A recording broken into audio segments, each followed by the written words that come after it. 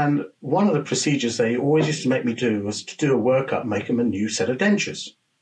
And it was interesting that half the patients I made new dentures for said, thank you very much. I don't need implants now. I'm actually quite happy with these. And they're much better than they were before. I really don't think I want implants. I went, okay, maybe a lot of these patients don't always need implants. They just need to have well-fabricated dentures. Welcome to the Protrusive Dental Podcast, the forward-thinking podcast for dental professionals. Join us as we discuss hot topics in dentistry, clinical tips, continuing education, and adding value to your life and career. With your host, Jazz Gulati.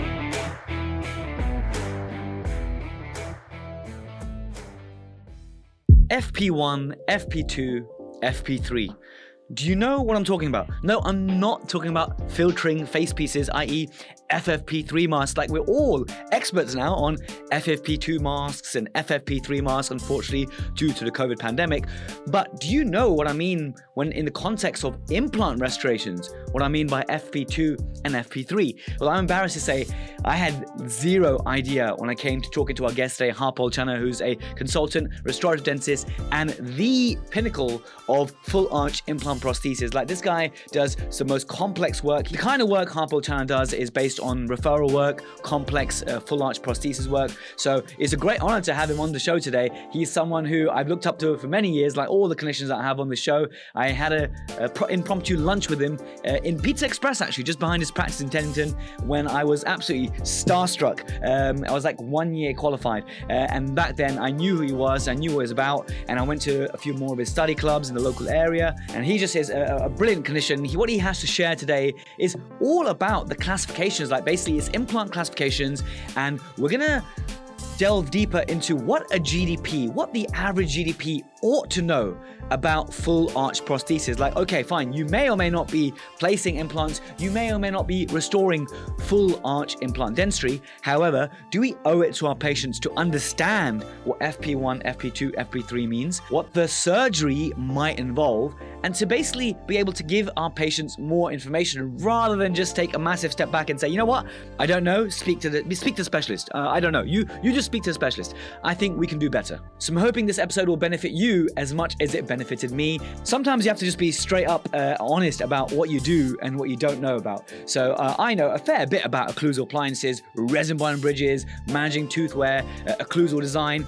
What I don't know much about is implants, okay? So this is like my big weakness area because I don't place. But I think, like I said before, I owe it to my patients to learn more. So this is part of my journey, and I hope I'm sharing that journey with you and you will find benefit from it. For those of you who are listening on high quality speakers or headphones, you probably realize that my voice sounds a little bit hoarse at the moment. This is because just recently I was at the Tubules Congress. That's called the Dentown Tubules Congress. It's the best dental event of the year. There was Ed McLaren, Marco Veneziani, and some of the great British lecturers that I absolutely adore, these specialists which absolutely inspire me so much. And you guys, so many of the Protruserati were there. It was so great to see you. I'm not going to begin to name all of you people that I met for the first time and were reunited with for many times over.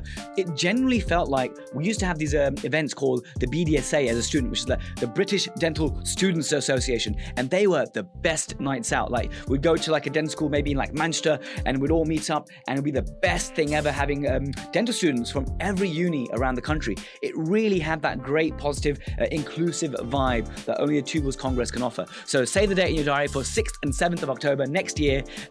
Location to be confirmed. We're thinking maybe Midlands, so we'll keep you updated on that. But it was so great to see and speak with every one of you. Thanks for saying hi, for those of you who listen to the podcast. And it was actually really weird. People coming up to me, dentists coming up to me, you know you are, guys, thank you so much, saying, let's take a selfie. I was like, yeah, cool, let's take a selfie. Or some of you coming up saying, oh, I'm just a massive fangirl or whatever. That was really weird for me, but it was just absolutely amazing. I had such a great time. It was lovely to see every one of you. And I hope that we can continue to meet up in face-to-face events. My next one will be the BACD Pascal Magnier, 12th of November. That's where I'll be next. So if you're there and you listen to the podcast, please do say hello. The protrusive dental pearl I have for you today is non-implant because I can't teach you anything implant related. But what I can teach you or share with you based on what Govinda Birth shared with me many years ago. This is probably like a BARD, British Academy of Aesthetic Dentistry meeting about maybe 3-4 years ago now. And a really cool thing he shared with me about the protocol for placing a crown or placing indirect restorations. he encouraged me to stop booking my patients in for a fit appointment, because that puts a lot of pressure on you as a dentist and on your technician, especially when you start doing more complex cases. So what I mean by that is sometimes you may have had it before where you seat the crown on and either the occlusion is way off, or there's an open contact, or there's an aesthetic compromise and the patient's not happy. So in those scenarios, it's like, oh, I'm so sorry, we have to remake this now. Whereas the better way to do it, what Govinda taught me, and I'm happy to share with you, is to tell your patient that, hey, this is not a fit, we're going to do a try-in. So it's a try-in appointment. It's just a change of a name. It really is a fit appointment, but you're framing it as a try-in appointment. And if everything goes well, the aesthetics are good, the fit's good, the contacts are good, and you're happy with the level of work, then you will go on to cement it that day. But if there's anything that you're not happy with, or if anything the patient's not happy with, that's a perfect opportunity to say, okay, this is what we learned from today's try-in. Let me get this corrected for you. And at the next appointment, we will do another try or a fit. So 19 out of 20 times, you'll probably go ahead and fit anyway at that appointment.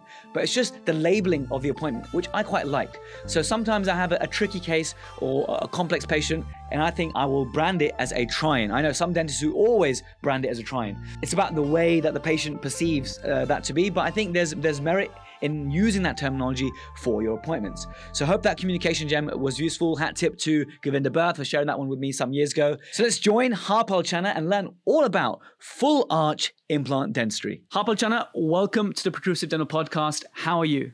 Very well, thank you, Jazz. Very, very kind of you to ask. I'm fine.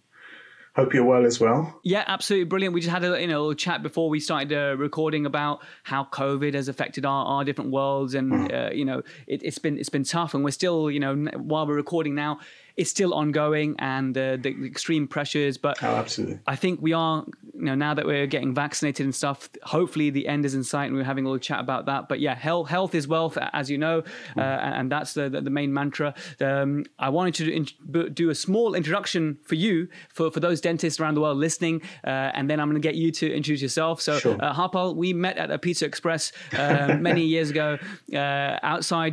I'm not a cheapskate. I would have taken you somewhere else, honestly. It was geographical convenience. I'm sure if it was Michelin star, you still would have taken us. It's absolutely. Fine. Absolutely. So you practice in Teddington, That's where you right. practice. I always go Teddington. When I go to the Nando's, I always see your practice, and I say, yeah, Harpal works there. So that's your sort of claim to fame for me as well. But you're a well-known restorative consultant. You do a lot of advanced cases. When I think of zygomatic implants, I think of you. Now, I don't know much about zygomatic implants, and you can help us a little bit with that. But even more, we're going to dumb it down even more to just fixed or full arch cases for the GDP, right? So the GDPs that aren't doing them or are starting to dabble, to give us some insight so we can better inform our patients. That's the point of today. And I can't think of anyone better than you, who's so vastly experienced in all forms of full arch cases. So tell us, how did you get involved with full arch cases? A little bit about your sort of history as a restorative consultant. How much time do you spend in hospital now versus practice? Give us a flavour of that kind of stuff. Well, yeah, thank you, Jazz. Well, my experience really is from a general practice perspective. I started life as a general practitioner. I worked in general practice probably a good 4 years, actually, but I was very keen and hungry to learn. I was very much keen on fixed and removable prosthodontics. That's sort of one area I decided to sort of focus on, really. Had a little dabble in the early days with orthodontics, and although I thought that was my chosen career pathway, I soon learned actually, due to relapse problems, that it just didn't tickle my fancy. So it was a big awakening, and you're finding your path in your early careers as to what you like. And I always enjoyed fixed and removable prosthodontics, but there was always something about it I didn't quite understand, and I was very keen to do the MSc in fixed prosthodontics at the Eastman. So actually a year or so after qualifying, I started to apply to guys in the Eastman. And no surprises, I didn't get in straight away because the competition was quite high. I hadn't had fellowship, and my background was very much general practice. But I plodded on and I continued applying, and the third time round I managed to get in. And thanks very much to great mentors, actually. At that time, I was mentored by people like Martin Hussain, Cash Ubi as well. Cash, I'm sure you know of as well, a great guy. And Martin Kelleher, actually, who was my local consultant at King's. And I used to take a lot of cases over to him just to discuss how to manage them, because it was like a great enigma to me. I didn't know how to do a full mouth reconstruction. I saw a lot of wear patients, and I wasn't quite sure how to manage these cases. So a great report. I just want to interject. Actually, you've actually passed the baton along yourself. Like you mentioned, Martin Kelleher, Cash Ubi, people who inspired you and whatnot. But some episodes ago, I had Richard Porter on. Oh, yes. And he mentioned you as the mentor that that you inspired. So it's great that you were inspired, but it's also wonderful to know that you have also mentored and inspired other great clinicians. So it's a chain. Great. You receive and you give. It's fantastic. Yeah. Absolutely. I think what Martin's always taught me is actually education is one of those things that it's a never-ending sort of curve of learning, basically. And half the education is actually getting people around you to discuss things in an open fashion so that you can clarify things in your own mind. And I think Martin was great at that, and he still is. I know he's retired, but I still have contact with him, and he's still quite inspirational on that front.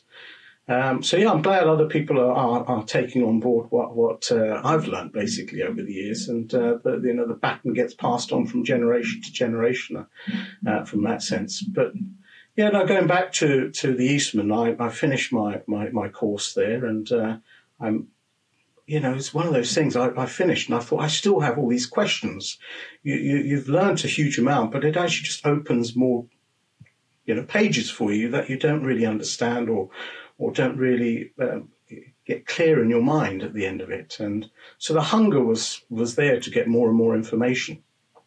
And thankfully, actually, I managed to carry on at the Eastman for about 6 to 9 months as a registrar. So I was able to complete more cases. And thankfully, an opportunity opened up as a specialist registrar at that time in restorative. And I thought, well, why not? Let's give it a go. It's not something I intended to do. But thankfully, it was the right pathway for me, I think. And it just opened a whole avenue of further doors to explore and improve my education and understanding of fixed and removable prostho. So, I did the SPR in restorative dentistry, and I accredited over 20 years ago now. And it was, again, as soon as I got appointed as a consultant in restorative dentistry, one of my links used to be Queen Mary's Roehampton, which is now closed, so you probably never heard of it, which is not a million miles away from Kingston, but it used to be quite an epicenter, actually, for Max Fax prosthodontics. Since the Second World War, a lot of research was done there, and that's when I first came across Peter Blenkinsop, who was one of the Max Fax consultants, and Professor Brunnemark, who used to come over roughly once a month and help do these rather large reconstructions. And that was my first ever experience. And you had exposure directly to Prof. Brunnemark showing you? Yeah. We were in theatres with him and operating. He was a very open guy. I mean, you were half the time mesmerised by his presence. But he was actually a very down-to-earth clinician as well. Although he was not a dentist, actually, or even a Max Fax surgeon, he could relate things very, very easily to the Max Fax field and dental field. And I never quite understood that. I never had the chance to really ask him either. Why did he explore a dental route? It's for an orthopaedic surgeon, you would have thought someone would have been thinking more along his specialty lines. But it just shows you how great a man he was. He was very interested in dentoalveolar defects, and hence the relationship with Peter Blenkinsop, and we had an honorary fellowship appointed for him as well, so that he could actually work in the department. And he brought a great amount of experience and wealth to our department. So much so I actually got the plaque and I put it on my wall actually at the practice when we sadly closed down, because like most great things in the NHS, things move on, and the services got pushed elsewhere basically, and we ended up fragmenting some of that service in the end. So that's really where my interest in implant reconstruction sort of came from, mostly cancer patients. patients who had large maxillofacial defects, missing half their face basically, and working with some great prosthodontists. Martin Kelleher was there. He was one of the first people who just threw me in at the deep end. Just, there you go, get on with it. And it was a sharp learning curve basically at that period of time. And Zygomatics at that time. And what percentage of your work now is full arch, complex implant reconstruction, and what percentage of it is the more initial stages of your full mouth traditional reconstructions? Yeah, at the practice, I spend roughly sort of 60-70% of my time at Elmfield House, where I take on a lot of referrals basically on patients who have miserable time with dentures or they present with a lot of tooth wear. I don't actually have a lot of clinical time available now for true restorative dentistry, I have to say. Hence why I know you asked me initially whether I talk about gold onlays, because that was my baby, 20 odd years ago. But actually I do very little of it now, and so much so that actually I've got great people like Harj and Manish at the practice who are, also at the Eastman, and they're pretty much at the forefront. So if a patient comes in with a lot of tooth wear and need a full mouth reconstruction, I still assess the patient. I still see the patients jointly with Harj and Manish, and we jointly plan it together so that I don't lose touch and that sort of thing. But by and large, a lot of that work on teeth anyway is managed by the prosthodontist at the practice. But my sort of interest is when they're missing teeth. And having a debate, we have lots of debates at times, when is it the end of the road for those patients with failing teeth? What is a terminal dentition? And that's quite a difficult, question to answer sometimes. And hence why we do like having joint consultations, because I may have my own views, Manish may have his, and as well as Harj. And we sometimes see the patient jointly just to work out what is savable and what needs to go.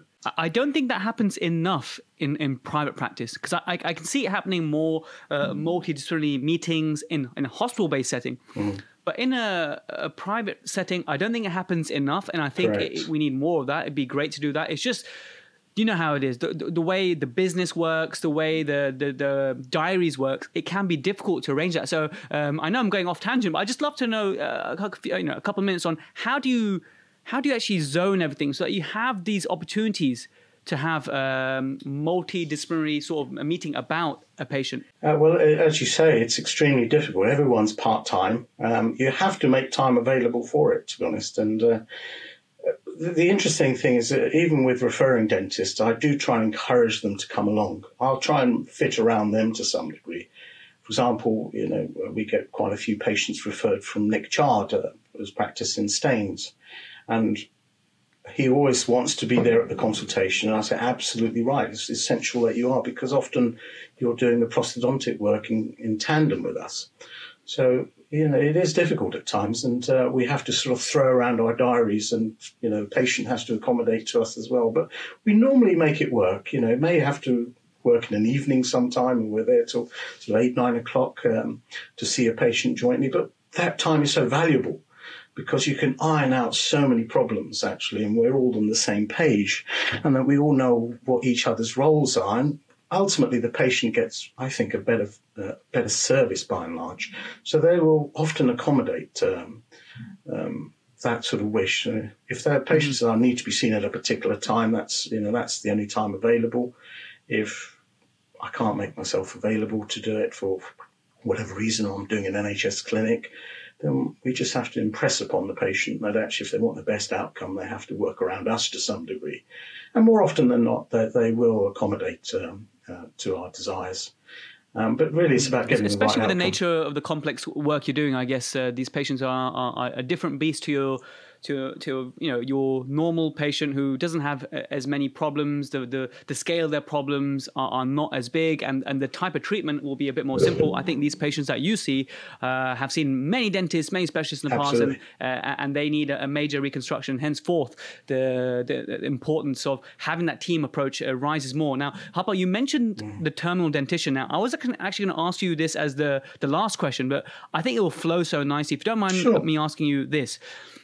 When I was a couple of years qualified, I went to an implant-based lecture in Sheffield, And I was absolutely shocked. And at that time, because of my lack of experience, I was disgusted by what I saw, because what I saw was photos of patients, and when, you know, their full face photos when they smiled, they had teeth, their own teeth. I was, oh, brilliant, they've got their own teeth. Okay, in my head, I'm treatment planning, you know, a bridge here, a bit of periodontal stabilization, obviously in the reverse order, maybe a partial denture here, and the patient will be happy, or a couple of implants. But then what I saw was a full clearance and then a beautiful full arch reconstruction of implants. And at the time, I just couldn't fathom it. I didn't understand, right? It didn't make sense to me.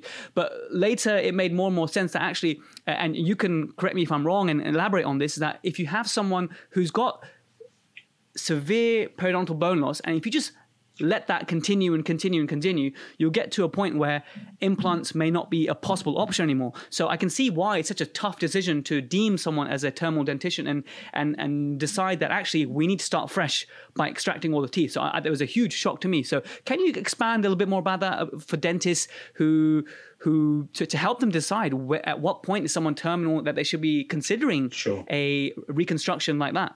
Well, Jazz, that's a really good question, but it's actually a really difficult answer at times as well, because I can get 10 people in a room and I can show them radiographs and put a clinical scenario together. And you can ask 10 dentists, including specialist periodontists, and you can ask them, what stage is this patient terminal? And you'll get 10 different answers, because no one really fully understands and grasps what a true terminal dentition is. Are you enjoying the Protrusive Dental Podcast? Well, allow me to deliver you even more value. You can now download the iOS or Play Store app for free. Just search Protrusive on your app platform. Now, if you're a true Protruserati and you want to support the podcast, you want to claim CPD for all the listening and watching that you do, you want to get access to exclusive clinical walkthrough videos to make dentistry tangible, as well as a premium newsletter, access to the Protrusive Vault, and the ability to download all the clinical videos and podcast videos so you can view them offline later, you can get all of that for less than $15 tax-deductible dollars per month. So what are you waiting for? Download the Protrusive app now on iOS or Android for absolutely nothing. We worked so hard on this, the Protrusive team, and I know you're just going to love it. Now back to the main episode. For a periodontist, for example, they might be hanging on for sort of 3 to 4 millimeters of bone. And then there may be others who, in fact, I had an interesting patient only last week, actually, who came to me for a third opinion. And he was missing his posterior premolars and molars in the maxilla. And he had 6 remaining upper anterior teeth, which had about 20 to 30% horizontal bone loss, actually. And he'd been around the houses and he'd said, I've come to the conclusion I've got very little bone in the posterior maxilla. I've been told I just don't have enough to consider implants. And I've been told that sinus lifts are possible, but I might have to wait a year or 2 before I can have the final reconstruction. I've decided I really want my front 6 teeth out, and I'd like to have this all on 4 type of reconstruction. And I have to say, this is a patient telling me that he felt his teeth were terminal. They were quite rigid, they were quite firm. And I said, well, I don't agree with you. Whoever's told you that it's certainly an option. But, there's mileage in those teeth. There's a possibility that those front teeth could give you another 20 years of service with good maintenance. Your problem is at the back, and we can fix that by other means. But the criteria for terminal dentition is so variable. And I certainly have had joint consultations with periodontists who have got very upset when I've said, the patient's not happy, the teeth are loose, they've got 70% attachment loss. There's not much bone remaining back in the maxilla now. This is probably the time to deal with it. And sadly, my suggestion may be to take some of those teeth out now, and while they still have bone, to consider implants before it gets more complicated. It's never, they can always consider it. Well, Harper, like with anything, I thought you'd give me a magic number. Well, I know I didn't think that.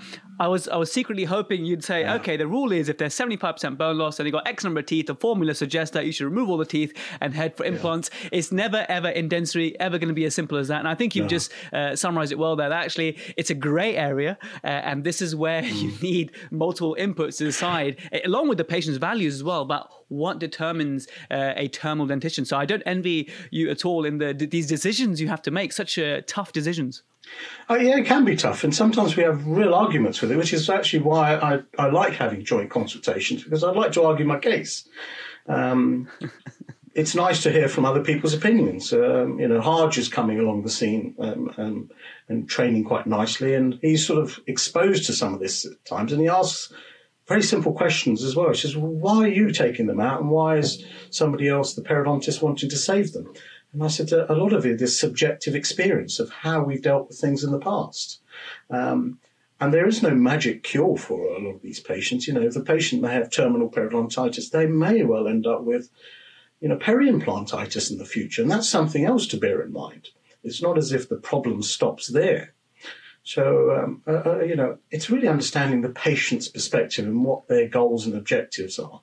And sometimes if they're a complete tangent to yourself, it can be a real challenge. I certainly remember presenting a case years ago, which actually Simon Chard, I'm sure you know, used to work at our practice, and we sort of jointly saw together, and she had quite advanced periodontal disease. Lots of consultation. We must have had 3 or 4 consultations with her, and we decided at the end of the day she had a very gummy smile, high lip line, short upper strap lip, 70-80% bone loss, teeth that are loose, ex-smoker, and she wanted to avoid wearing dentures. And we took a very radical decision. We took everything out and put implants in, and gave her what I considered a fantastic result. And so did she. She thought it was a brilliant result. And I presented this at a local BDA lecture group, and I have to say I was quite shocked at the amount of attacks I got from periodontists.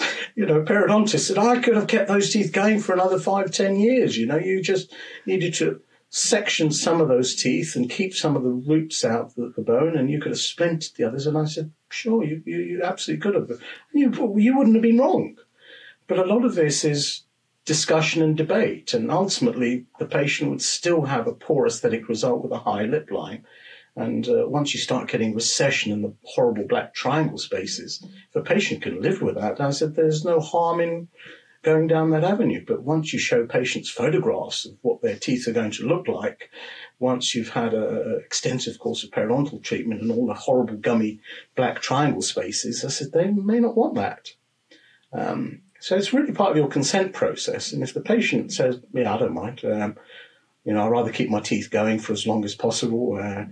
I can accept the fact that they won't be pretty, but they're my own. And that's absolutely fine as well. There's no hard and fast rules about it. It's about tailoring the treatment plan to what your patient's wishes and desire, once they fully understand all the options.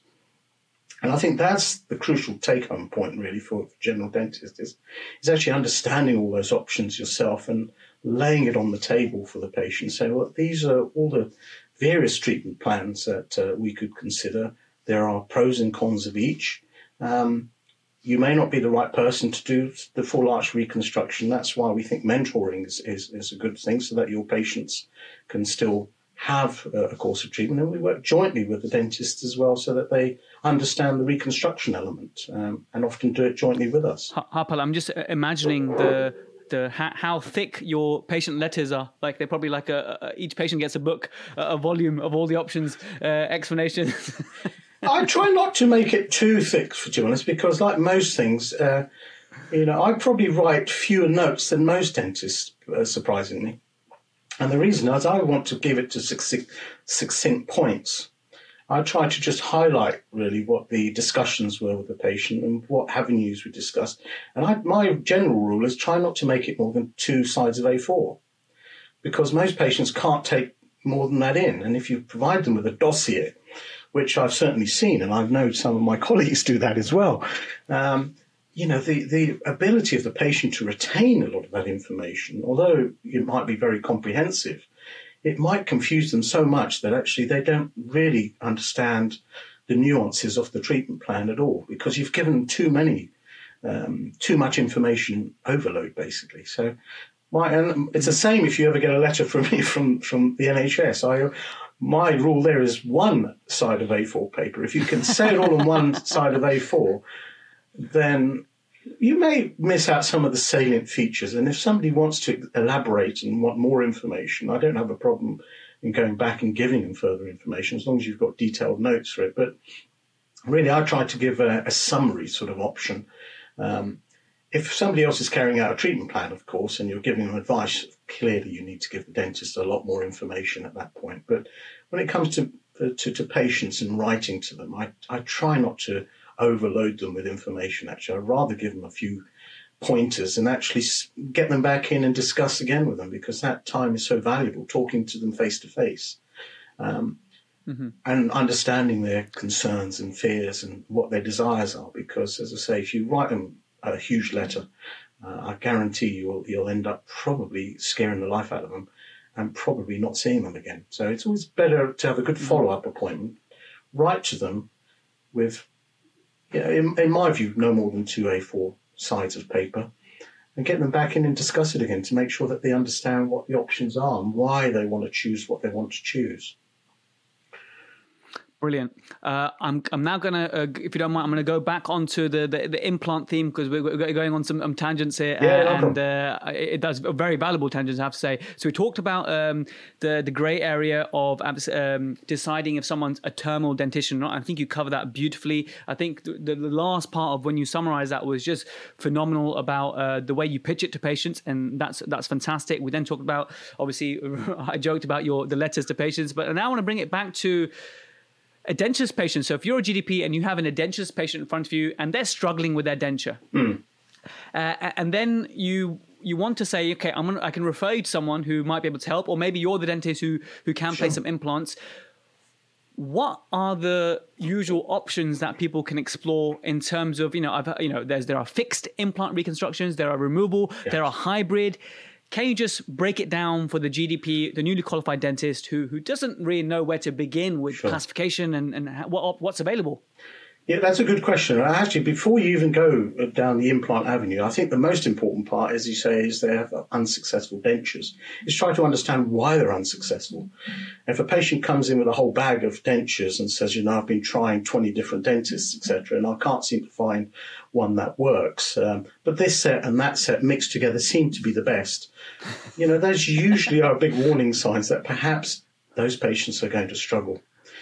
But equally, I recall when I was, a registrar, I used to have to work up cases for full arch reconstructions with Professor Roger Watson. I don't know if you recall him at King's, and David Davis. And one of the procedures they always used to make me do was to do a workup, make them a new set of dentures. And it was interesting that half the patients I made new dentures for said, thank you very much. I don't need implants now. I'm actually quite happy with these. And they're much better than they were before. I really don't think I want implants. I went, okay, maybe a lot of these patients don't always need implants. They just need to have well-fabricated dentures.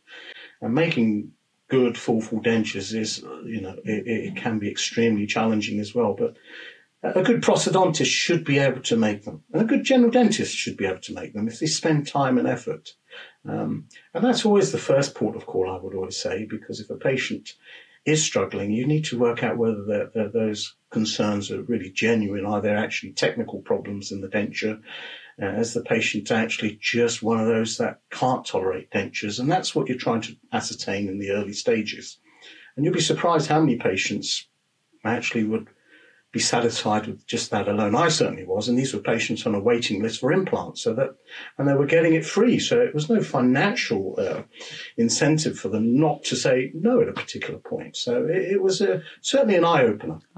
And it was a very valuable exercise as well, because it taught you how to plan for the implants as well.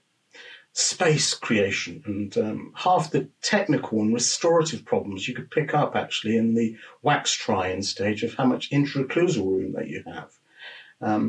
So all of the basic stuff which you think probably not that important for implants is actually crucial for implants, because it sets the footing for when you go down the implant avenue, what type of treatment avenues you may be considering for a patient. So there's one very good article by Carl Misch, who sadly passed away, on implant reconstruction design from FP1 to RP5. Now that's, you may have come across, there are some dentists who may not have come across it. And it's very much to do with whether you give a patient a fixed reconstruction or a removable. And an FP1, so FP means fixed prosthesis usually, They're graded into 1, 2, and 3, with FP1 just replacing the white part, I should say, of a patient's dentition, so the crown part. So if there hasn't been a huge amount of volume loss and periodontal disease or trauma and all those things, then that patient may be suitable for what we call an FP1 type of design. But if there's been a bit of recession or there's some bone loss, if you have this thing called an FP2, which is also a slightly more complicated sort of a gradation. So it's slightly more recession. So you're replacing not just the white part of the crown, you'd be possibly replacing a small part of the root form as well. But if the patient's lip line is quite low, they don't show it too much, then it probably doesn't matter if those teeth are slightly clinically longer in their appearance, because the patient never shows it. And then you have the FP3, which is actually replacing not just the white part of the tooth, but the pink stuff as well. So you can understand there's been quite a lot of volumetric bone loss in these cases. So you are trying to replace both hard and soft tissues of the bone structure. Now, that then leads on to the removable RP4 and RP5. Now, RP4 is actually going to an implant reconstruction, which is purely supported by implants, but it's still removable. So you may say have 4 implants to hold a prosthesis in place. So it's replacing all of the white and a lot of the red stuff, the pink stuff, but it's anchored by 4 implants and is supported by implants. And then you've got the RP5 in his list, which is basically same sort of volume loss, but it's maybe supported by 2 implants or 1 implant for that matter. And there's partly mucosa supported and then partly implant supported. If you don't mind me asking, Harper, because I learned so much from that, because I don't do implants myself. Sometimes you never get exposed to because I've seen it all, banded about on social media, in papers and lectures. Oh yes, I did an FP3 or whatever, and you sort of think but I've never done my due diligence to actually go through it. So I learned so much, and I know people listening and watching would have learned a lot. Just basically, you've just gone through from FP1 to RP5, and it was crystal clear. I just remembered I was a DCT at Guy's Hostel, and I used to work with restorative consultants. Sarah Tabiat-Poor, who you might know, she taught me once that, and then some of the consultants taught me once that what I was making for my patients at a time, they had 2 implants in the lower canine region. We had put some locator abutments and the housings inside the dentures. But strictly speaking, she told me that this is not an implant-supported overdenture, and I should use the term implant-retained overdenture because, and is that just semantics, or is there something in that? Is there a difference between something that's implant-retained and implant-supported, or can you mix and match them? Yeah, that's a good word. The terminology is crucial to this and understanding the detail, because you're quite right, or she's quite right, I should say, in the sense that the vertical load in that, the implants, if you just got 2 implants taking the full load, those 2 implants are going to take a pretty hefty occlusal, battering basically. And usually you just want to stop the denture falling out. A lot of patients' problems is they can't keep the denture in place. Many years ago, we were talking over 20 years ago, the McGill conference suggested 2 implants, as you suggested, was a brilliant way of sorting out patients' lower denture problems. In fact, even 1 implant is satisfactory to improve denture, not so much support, resistance to it falling out. And often that was the biggest problem for patients, is keeping the dentures in place.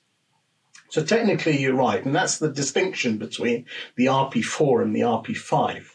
Because an RP4 has implants, and although you've got a removable prosthesis, the implants are taking all the load. The RP5, the implants are there just to assist, so I call those implant-assisted dentures. It stops the denture falling out. But the occlusal loads are still taken, by and large, by the supporting alveolar tissues, basically, the soft tissues and the bone around it.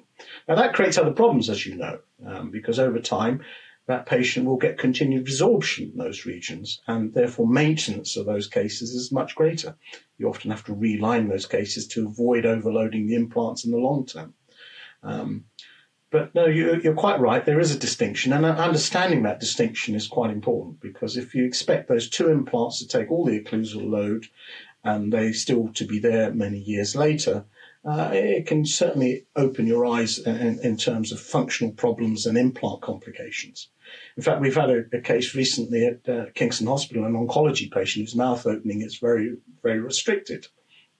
And I've just about managed to get 2 implants at a very acute angle in the mandible because his mouth opening is so poor. And I thought, well, we're trying to extend the prosthesis as far as possible. So an RP5 design with 2 locators. And it was a sharp, rude awakening when he's fractured. Well, one of the implants he's fractured, and the other one actually was explanted by the denture. He literally came out with it, and I thought, blimey. Wow. So maybe these situations, now we're having to redo it now with further ridge reduction, space problems, because these patients often post-oncology have very limited mouth opening and have had to do quite a lot of ridge reduction just to create space for the prosthesis. And to try and extend the prosthesis now so it can actually take a bit more support from the alveolar tissues. Those cases can be quite challenging as well. And well, since you touched on the number of implants, the next question I wanted to ask, and it just leads beautifully to that, is when I used to see patients, I used to work in Oxford, and my principal was an implant placing dentist, and he was happy to do full arch cases. But when I saw my own patient who had the quote unquote terminal dentition or was struggling with an unsuccessful denture and they needed some help, I'd have to always meet with my principal dentist at lunchtime. It's like, here's the photos. I don't know what to quote because I don't know how many implants this patient needs. And every time I take a patient photos, you get a different answer.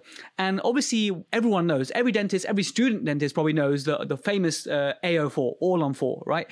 But is that the rule of thumb, that 4 implants solves everything? I assume not. But tell me, how do you even begin to fathom how many implants are going to be needed for a case? And why is it sometimes vary between 4, 6, 10? Is it purely financial, or is it much more anatomical? Yeah, well, so there are lots of reasons. There are multiple factors, to be honest. And I went from my early training, I'd be trying to put as many implants in as possible. And it's interesting how you almost come full circle. As you know, I've worked very closely with All on 4 centres as well. And you have to be very careful with the number of implants versus long-term maintenance and complications. For example, as I said to you, you may have a patient who's got an edentulous mandible and just is miserable, can't cope with the dentures, and they're okay with a full upper denture. Surprisingly, even a single implant in the mandible in the midline to help secure that denture is more than enough. Most people would probably put 2 and consider it an RP4 because it's much easier putting 2 in and getting some support both sides. But if you've got an 80-year-old who is struggling to eat satisfactorily, a single implant to help secure a lower denture is more than adequate, believe it or not. You may choose to put 2, but you sometimes find they can't always get the prostheses out with 2. Because their manual skills and their dexterity may not be as good and the retention may be so good that you have to then deactivate one and then go back to one. So it's horses for courses. You have to put so many factors in, the patient's wishes, desires. The All on 4 really sort of took off, I would say, probably about 20 years ago as the sort of base standard for trying to provide a cost-effective way of giving patients fixed reconstructions. Now, there are certain problems, and we've certainly seen them in our own clinic when only 4 are used, especially in some patients who are susceptible to perio or their quality of bone is not so good. And it's interesting, having done that for a number of years, and we've managed to sort of repair and try to remedy some of the problems with patients with All on 4. I've sort of gone back and put extra implants in now in the maxilla. So I've taken a slightly more dimmer view now of the maxilla. If we're going for a fixed reconstruction, which is often what patients are referred to me for, that I'm very much of the view that perhaps if I can get 6 in and get a good AP spread, then I'll probably give myself a better insurance policy in the future for any potential complications. Part of the problem with 4... Can you define AP spread for some of the younger dentists who may not know what that means? Yes, AP is really the anterior-posterior spread and the cantilever design. And I've certainly been to lectures, and I've heard people who are very well versed in this that they don't worry so much about the extent of the cantilever, especially in the upper jaw. Actually, I do. I get very paranoid about the extent of cantilevers, because we know the longer the cantilever, it's basic physics from A-level physics on levers, basically. The longer the lever, the greater the force you can generate.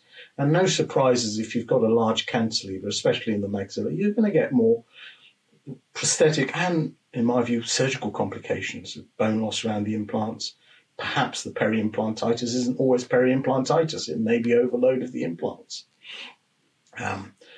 The difficulty is managing those cases in the long term, especially 5-10 years down the road. The patient's invested quite a lot of time and money, and you put a lot of effort into it as well. So that if you do get complications, how do you deal with it? And hence why I'm sort of gone back partly to some degree of what I used to do in the old days. And I try to over-engineer. I don't see a problem with over-engineering, because at the end of the day, it depends on what kind of service and maintenance program you've got for that patient.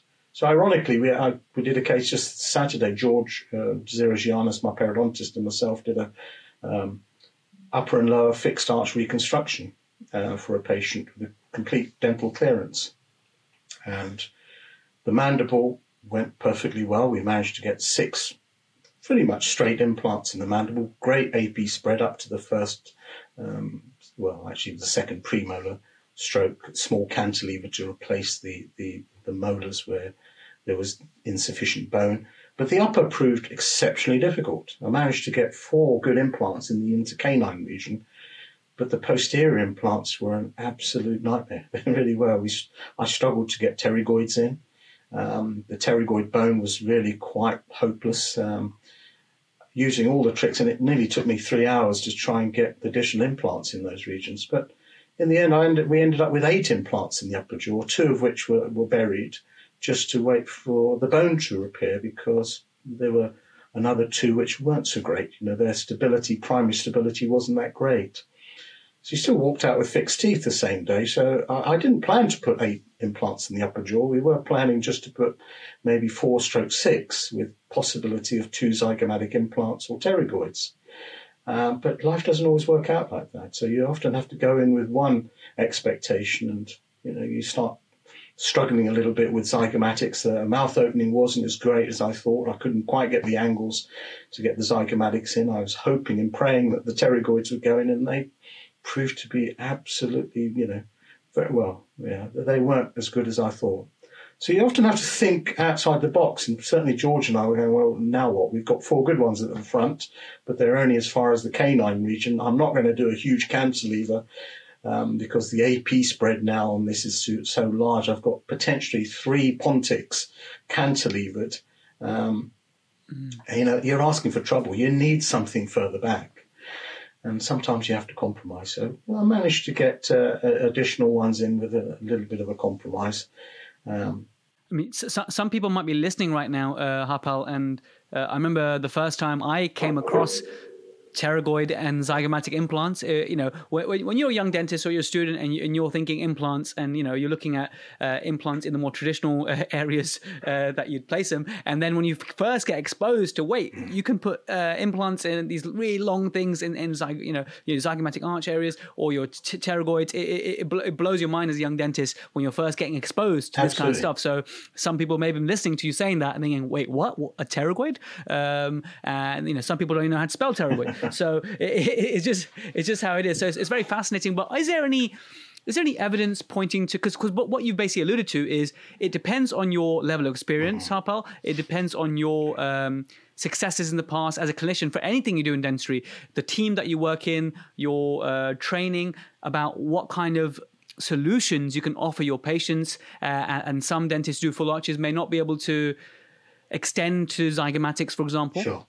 But is there any evidence for quality of life studies, and that certain either fixed versus removal, or a number of implants, or the AP spread? How much research do we have about the quality of life so that we can, as clinicians, inform our decisions based on that? Well, that's an excellent question, Jazz, and the answer is actually there are lots of quality of life studies available in the dental literature on dental implants. but none of them, or very few of them, really deal with number of implants per se. They often are just looking at a qualitative sort of factor. How does the patient get on? Patient-orientated outcomes, etc. And there isn't that sort of study where you can evaluate quality of life with the number of implants, so to speak. There are some comparing fixed versus removable, and there's quite a lot of studies comparing quality of life with, say, just a complete denture versus an implant, or RP4/5 versus an FP1-2-3. And the studies are equivocal to some degree. We know most of them seem to agree that most patients, if you've made a well-constructed full denture and they're still struggling with it, that any form of an implant prosthesis, whether it be removable or fixed, will improve the outcome compared with a removable denture. That goes probably without saying from most studies. The question really is, I don't know how people have evaluated outcome for the full dentures. Have they actually made new dentures for those patients like I used to have to at King's? So it begs certain questions there as well. Those studies are not completely foolproof from that perspective. But with regards to fixed and removable, yeah, you can find some studies. There's certainly been studies from 20 years ago with, off the top of my head, Saltzman did studies 20 years ago in University of Bern comparing fixed versus removable. And they found actually pretty equivocal outcomes from a patient perspective when you're looking at quality of life factors.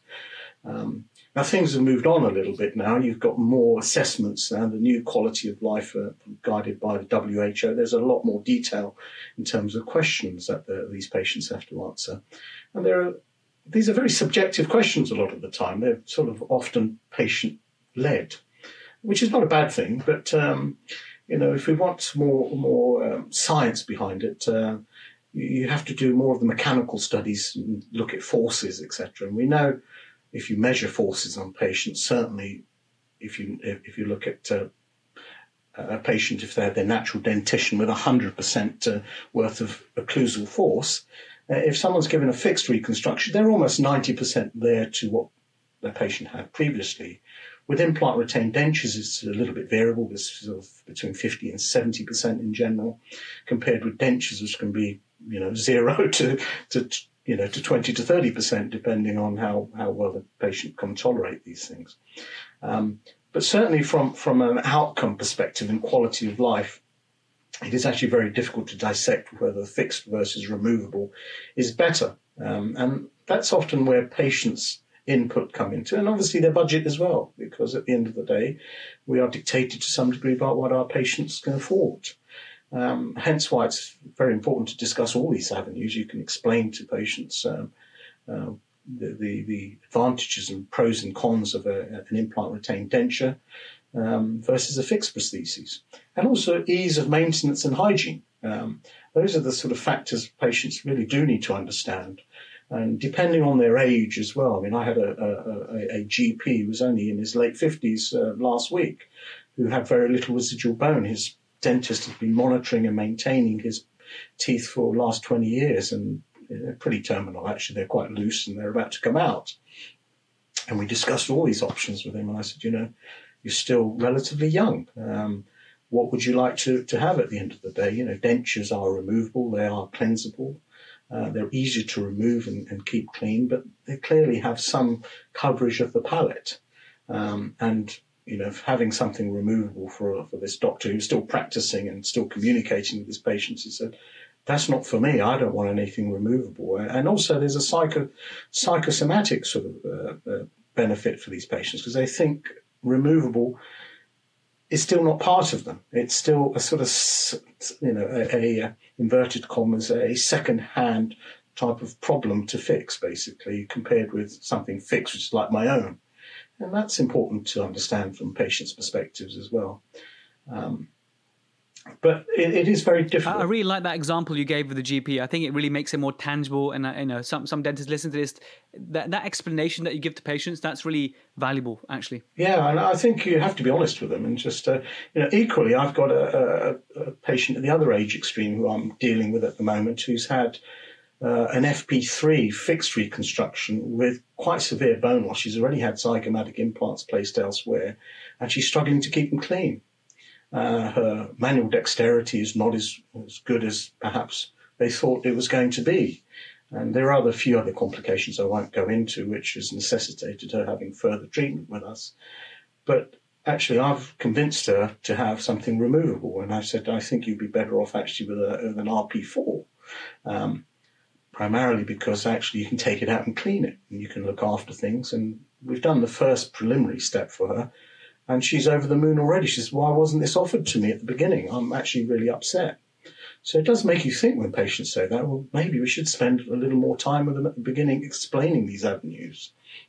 And I think, unfortunately, in her situation, she'd had very little discussion with all the treatment avenues that she could have explored in the early days. And she's, in her 80s as well, so it's not as if she's in the younger age group. And we know what tends to happen as we get older. Our skills, our manual skills go down.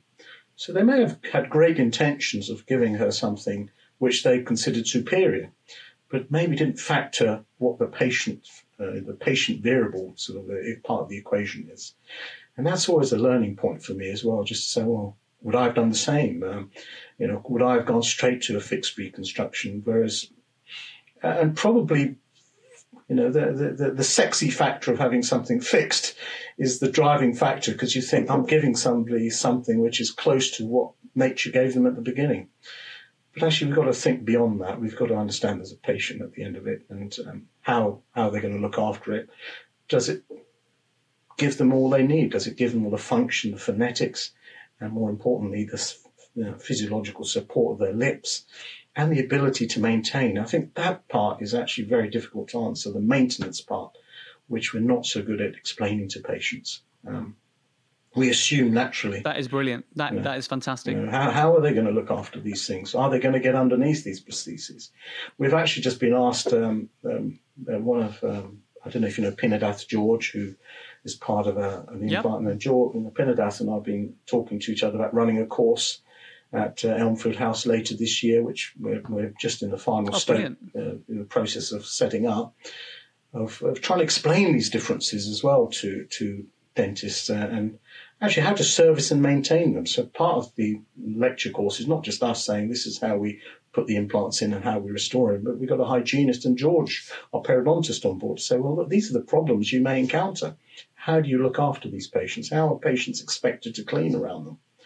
And I think that's perhaps not told enough, if that makes sense, because that's the long-term game. That's about keeping things going for the next 10, 15 plus years with hopefully very few complications. Brilliant. I just want to, just in the interest of time, I'm going to ask you one more question. Sure. This is a bit more dentist-specific focus in terms of training pathways, because you mentioned about in the course in educating dentists that you're taking part in with the Pinadath George as well. So it flows nicely to ask you, with implants, when implant education, implant courses are being taught to young dentists for the first time. So, dentists learning how to place their first implant. And the advice we're taught is, start with a lower molar, maybe an upper premolar, away from sinus, good bone, the low lip line patient, low aesthetic expectations as your first case. And that's what we're taught. But then I was once speaking to Pinadath George, actually, a few years ago on the phone. This was before I moved to Singapore. At the time I was considering getting an implants and stuff, and he was asking me, okay, what kind of implants do you want to do? Do you want to do implants, to replace the odd missing tooth, or you want to do full arches? I was like, gosh, I don't know. Yeah. Shouldn't I start with one? And he was like, you know what? They're completely different kettle of fish. So is there a case for dentists who perhaps are passionate about dentures and those big changes that you give to someone from going no teeth to having lots of teeth and really improving their lives that way, rather than someone who sees a more general population with more teeth? For that dentist, perhaps to skip straight to learning full arch? Or do you think, no, every dentist who's learning implants is better suited to learning how to restore the single tooth in a bounded saddle area and then develop on to full arches? Or is there a case for someone to go straight to full arches and learn the basics of that? Yeah, they are totally different skill sets, I have to be honest. But like most things, in the early stages of one's career, I think And I certainly have, taught dentists around me in this sort of fashion by getting them to restore a lot more of the simple cases first. I think once you understand prosthodontics, the implant surgery becomes much more straightforward afterwards because it's prosthodontically led. If you don't understand the prosthetics, and I think that's where a lot of complications arise, is because actually there's no forethought to where you're going to end up. Well, work backwards. So if you can understand where the outcome's supposed to be, then the implant should naturally sort of follow on from the prosthetic part of the training. So a lot of the dentists who certainly work around with me, I don't let them go wild and start putting implants in straight away, because I've seen the harm and the damage it can do for patients because they just want to get numbers in. They think they're going to get their confidence by putting lots and lots of them in. And all you tend to do is create lots and lots of problems and don't necessarily understand how to fix them. So my view is actually learn how to restore. Once you've restored a few and got your grasp and understanding the space and occlusion, then move on to putting the implants in. And that's the natural progression. And Harj is at that point at the moment. He's missed out a lot of the stages at the moment with regards to what I used to do. We used to have to work on models and drill a hole in a stone model and work out the prosthetic shape before we even. And now we've got all this clever digital stuff. We've just invested in the X-Guide, and he did his first X-Guide implant on Saturday. And that's the next sort of progression. Really, is to put implants in bounded situations, get a good outcome, understand what gives you a good outcome, basically. And I certainly wouldn't suggest jumping into fixed full arch reconstructions, because often there are so many nuances of learning which you miss along the way with single teeth that actually you can adapt to fixed arch reconstructions later on. And it might take you a few years. I don't expect somebody to rush into full arch reconstructions from day one and be an expert within 5 years. I've always said, go and learn how to make dentures first, because once you understand how to make full dentures, actually everything else becomes a lot more straightforward. So from the natural progression perspective, I would say always start simple, build up experience on simple cases first, put implants, and I totally agree, put implants in the lower sort of 4, 5, 6 region, as long as you've got acres of bone. Avoid sinus lifts and all that, because if you make mistakes, and that can really put you off. And I've certainly seen patients or dentists who said, I put an implant in and did this sinus. It all went pear-shaped. The implant got infected. A patient ended up with oral-antral communication. I got sued, all sorts of things. And you go, okay, maybe that wasn't a great way to start. Or perhaps they didn't have the right mentoring at that time. And I think that's crucial. So I'm very cautious, and I certainly, we've run zygomatic courses, and I'm very cautious on those as well. I certainly have had surgeons who've come out after doing a phantom head and said, oh, this looks really straightforward. I'm ready to do my first case next week. And I did have that a few years ago, actually. I was quite shocked when I said, well, actually, we might make it look easy on this hands-on course, but there's lots of technical bits which you don't realize until the day of surgery. And he didn't listen to me. He phoned me up Monday morning and said, I'm about to put this zygomatic implant in. Can I just run through it with you over the phone? And I have to say, I was pretty shocked. I said, I'm really sorry. I can't help you any further. I did say to you, you need a mentor.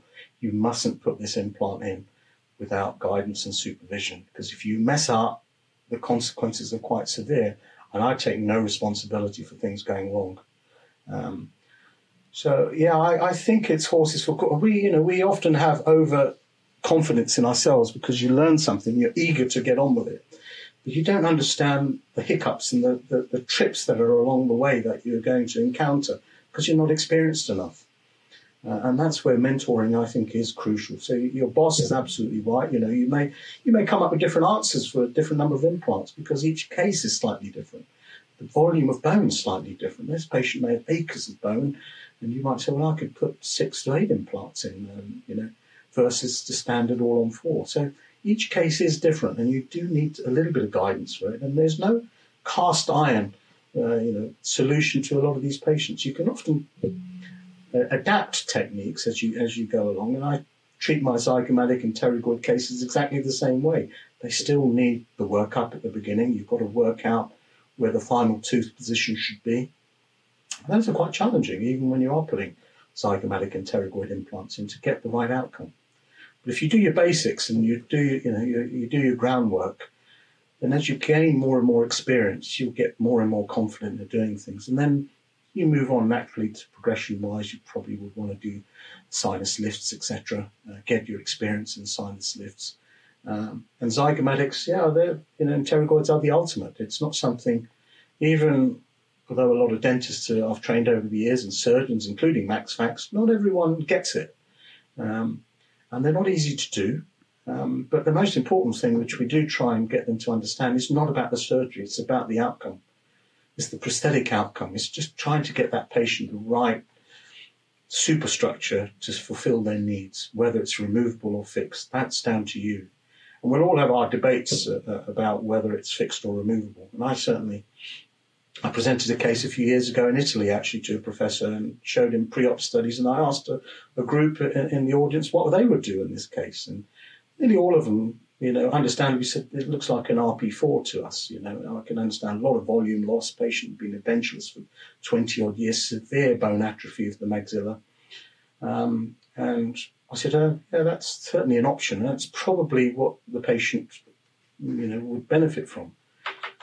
But that's not what she wanted. She didn't want something removable. Her psychological aspects was she wanted something fixed, even though there was severe bone loss.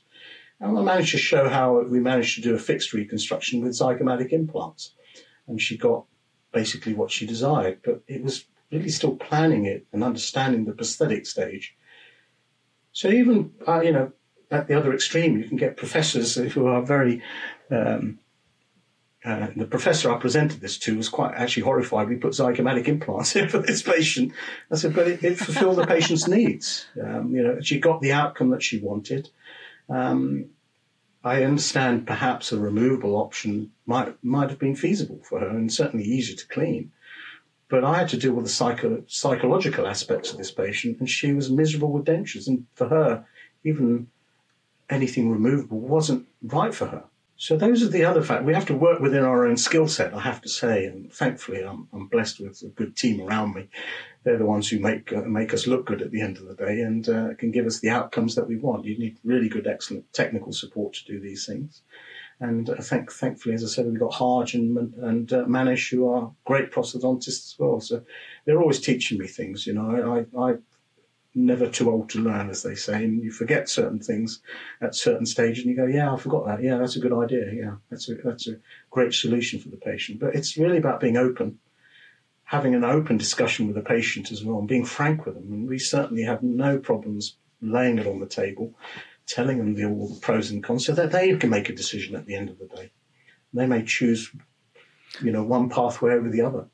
Amazing. And I think what I've gathered here is that every time you present something to a group of specialists or dentists, Harpal, you got to have thick skin. So I know you must have very thick skin. Amount of controversy you must get, amount of attacks, amount of debates, and I'm sure you love it. And then you're great. I could tell you're great at it, and a massive respect to you for what you do. But you have to have thick skin because, as you say, there's so many.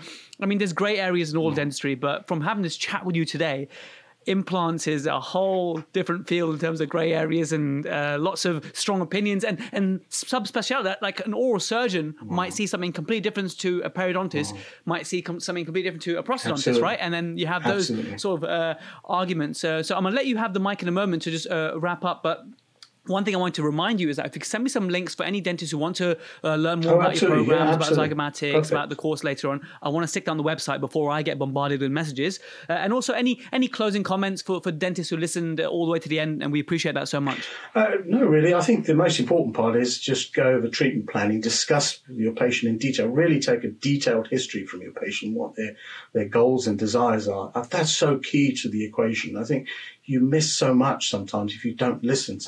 Martin Keller always used to tell me this at the beginning, and one thing I do try and listen is just zip up at the beginning. Ask the patient why they're there and just keep your mouth shut and listen to what they have to say and write it down. That's so important because you learn so much about what the patient wants and their expectations. And ultimately, just to spend time with them to explain that you understand their problem. So you may sometimes at the end of your consultation just say, right, so just to summarize, I think you've said you really do not like dentures, or you don't mind dentures. You just want to have an improvement in quality of life. It may well be that a fixed solution or removal solution is suitable for either of those cases. The workup, in my opinion, is often the same. CT scans, getting them back and doing diagnostic setups. See the patient multiple times, don't rush into it. And I think that's the other problem you sometimes see when patients are traveling and trying to get treatment done quickly. Sometimes you miss out on those salient questions that the patient doesn't fully understand. And certainly we've seen that when patients have gone for dental tourism and they've come back and their expectations have never been met. There's actually probably no one's listened to what their real desires are or spent time explaining things to them and what the limitations of those treatment avenues are. And ultimately, if you haven't got the skills, there are plenty of people out there who will help you. They're great mentors. We're only just one amongst many different clinics throughout the United Kingdom who can help you. So, I always say to dentists, pick up the phone, ping us an email. We'll have a chat. Sometimes I'll have a discussion with them over WhatsApp and just look at the scans and look at the photographs and say, this is possible. Give them an outline of likely sort of treatment plans just based on their assessments, and then before you've even seen the patient. And then I often strongly encourage a joint consultation if the patient is happy to come for a consultation with the dentist. That really, I think, is crucial. Firstly, the patient really appreciates it. That the dentist is spending the time, and it's part of their learning experience, because they may not have, as you say, have ever come across zygomatic implants or pterygoid. They don't often know what to explain to their patients, and part of my role is explaining that to the dentist as well, so that their patients are well informed as to the treatment options. So keep. Harpal, when these dentists come and come to these consultations with you, do you take them to Pizza Express or Nando's afterwards? I really need to know. At the moment, nowhere. They have to bring their own sandwiches at this particular moment due to COVID restrictions. But we're not averse to having a Pizza Express, I have to be honest. In fact, there's a lovely Italian place around the corner from us, and occasionally we have a very nice Italian meal. I love the social part of it as well, actually, because it's a great way of meeting new people and new minds. And I think the future is always the people around you to some degree, and the youth coming up who have got lots of questions and make challenges on you, make you think things in a different way. So no, I'm always for that. I'm very much open. We have an open sort of arrangement, and we have no problems. There's no wrong or right way. We like to discuss things openly with patients as well as the referring dentist, and iron out all the sort of pros and cons, and then usually the patient chooses the right treatment option. And more importantly, if they've never seen anything like that before, they usually go, wow, I didn't know you could do that. I didn't know my patients could have that. And I think that's always a great reward as well, because those patients, they thank you. They love the dentist as well. They've changed their life often, actually, in those situations.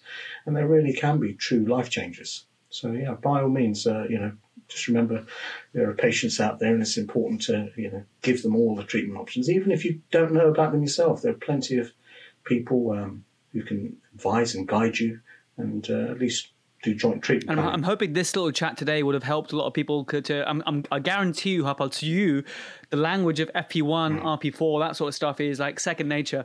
To a lot of dentists, it's not. No. And I think they would learn even just from that, the summary and the wonderful things that the way you explain to patients, including that GP.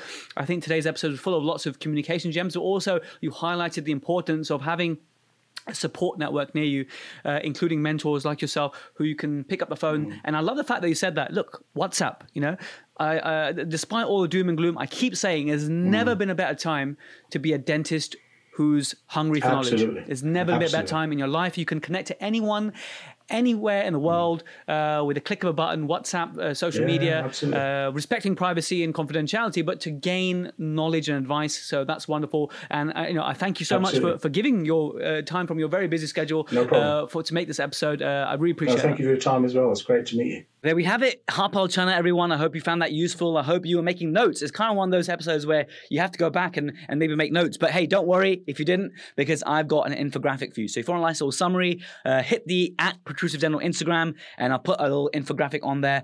Also on the protrusive.co.uk website. And some big announcements coming very soon, including, so I know many of you will listen all the way to the end, but many of you will just, switch off at this point because it's me blabbering on. However, if you get to listen to this bit, a little secret for you. The secret is that the Protrusive app is coming out very soon. And on there, I hope to make it a little home for all the different infographics, PDFs, references that I share. So it'll be an easy place for you to catch that up. Anyway, let's keep that a secret for now. And I'll catch you in the next episode, guys. Thank you so much for listening.